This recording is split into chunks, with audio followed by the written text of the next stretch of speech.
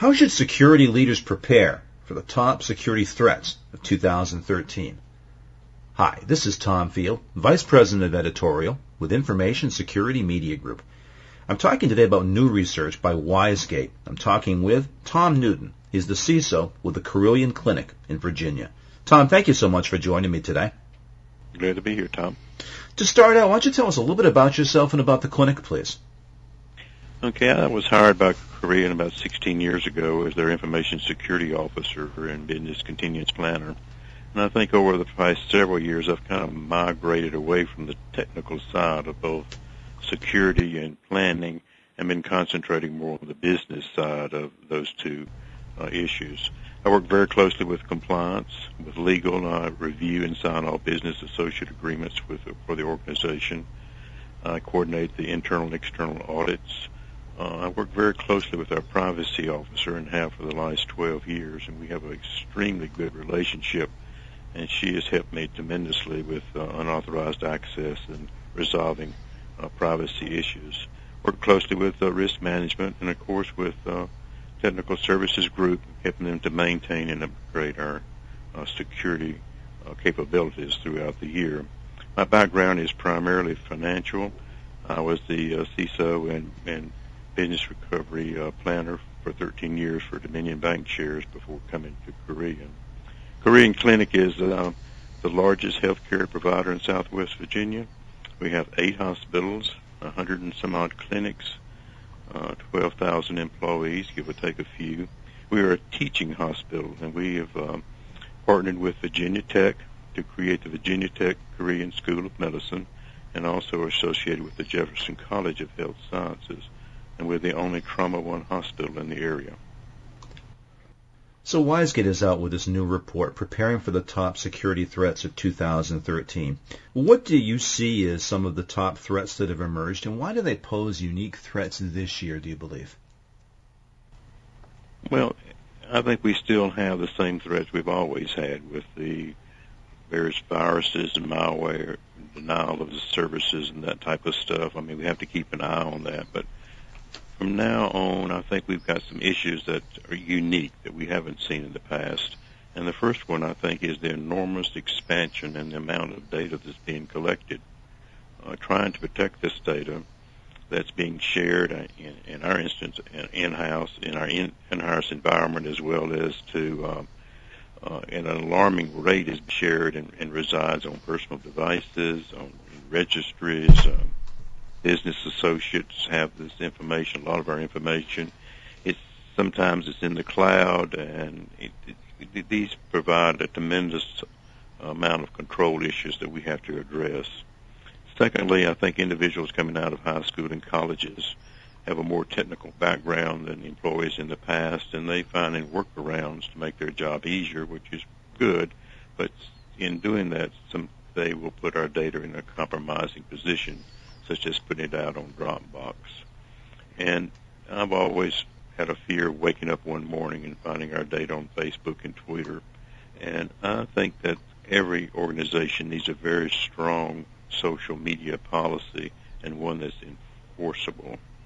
And fourth, I think just trying to educate and inform employees of the importance to them and our organization in protecting data, of the risks that they're taking when storing confidential data on mobile devices. If an organization cannot show that they can protect their data, they will lose trust of their clients and lose value. And when you lose value, you start losing jobs. Tom, let's dive into a few of these specific threats. And the first one that jumps to mind is the bring your own device trend. This has been an issue for organizations probably for about 2 years now. How has the threat evolved for organizations in 2013? What are the challenges they face? Well, I think what's going to be different as the years go on is that there's going to be more of these type of devices, and there's going to be a demand by employees to use them. There's some advantages maybe of that. An employee is more productive, could be more productive if he or she is using a device that they're familiar with. And there's been some talk about it being more cost efficient if the employee provides their own device versus the organization, but I haven't seen any real proof of that. My biggest concern over this is trying to maintain these devices from a variety of manufacturers, models, and operating systems.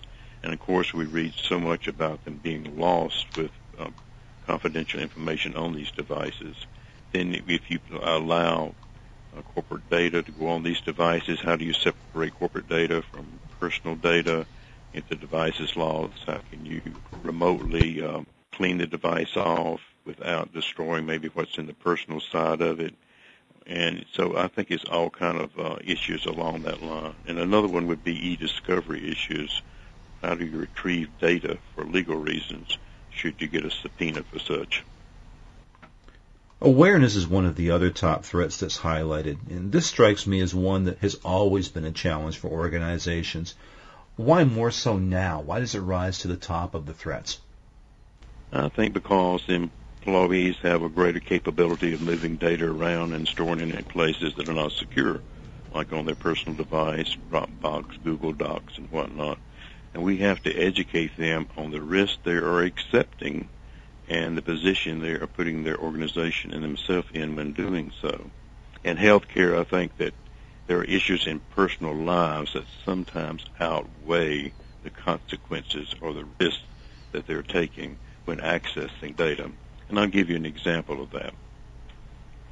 We had an employee who had a custody battle with their ex-husband over custody of their children. So she wanted to look in his medical record to see if there's anything there that she could use to discredit him. And she did that. And we called her in an audit. And the results of that and the consequences of that violation was that she not only lost custody of her children, but she also lost her job. So we have to continue to help employees comprehend the consequences of unauthorized access to protected data.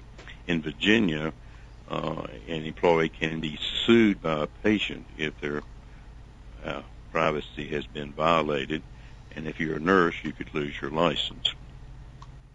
Tom, cloud security is one of the other threats that emerged at the top. What do you find to be the most serious and real concerns about cloud security? Again, it's a topic that people have talked about for some time now. Yeah, I think the report points out that the concerns are around data compromise, data loss, and uptime reliability, but it's also the loss of control which concerns me the most. Personally, I'm just not comfortable in a cloud. An example of that would be when I give somebody I hardly knew my credit cards, bank checkbook, Social Security number, all my personal information to keep from me, and in return all I'm going to get back from him is a piece of paper with some type of guarantees to access my data and protect my information. How would I sleep at night? Until I have some level of comfort with cloud providers, I'm not inclined to place protected health information in that type of environment. And I realize that over time clouds may be the thing and the way to go, but for right now I'm not comfortable with that, and I'm not ready to go there quite yet. Let's talk now about some of the prescriptions the report makes to address some of these threats. And one comes back to one of the threats that we talked about, and it's awareness, the need for greater awareness. Again, this is a topic that organizations have tackled for years, and many unsuccessfully. What will be most effective? What's most effective for you when it comes to increasing awareness? Well, I wish I knew what was most effective, and I think that's a good question. I have written scripts for videos that have been published and shown in-house. I've traveled around our facilities, given presentations to departments and groups. I've published flyers. I've written articles for departments and organizational newsletters. I've written policies, and I still have people that violate our policies and procedures. And this is even after they've signed a access and confidentiality agreement saying that they wouldn't do that they wouldn't look at patient information that they didn't have a need to know, and they do that anyway. And it really bothers me sometimes to think of why they would do that. But I think we have to reach the point where we can convince the employee that protecting data within the organization is in their best interest. Personal issues or desires cannot outweigh the organizational issues when it comes to protected data.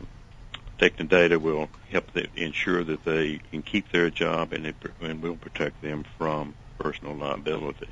I think mid-level and senior management must also take a role in this awareness. They have to practice good security intelligence for any hope of our employees doing the same thing. Tom, one of the other prescriptions was that IT departments ought to be first adopters of technology. How is this going to help organizations to mitigate their threats? I'm very much an opponent of this. I think it's an excellent idea. I can see how a product can come in and we can work with it and see how it works.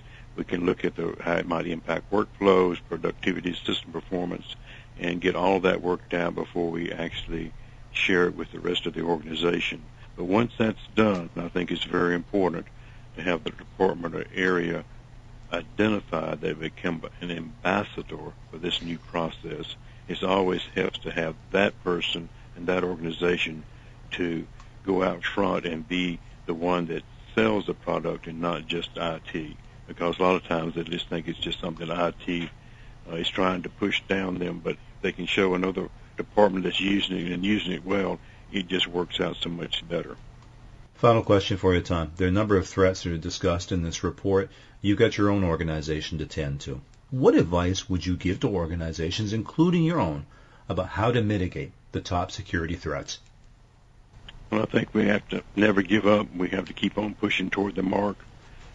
We have to never forget that it's not our responsibility alone to protect data. It's every employee's responsibility. Without them, we will lose.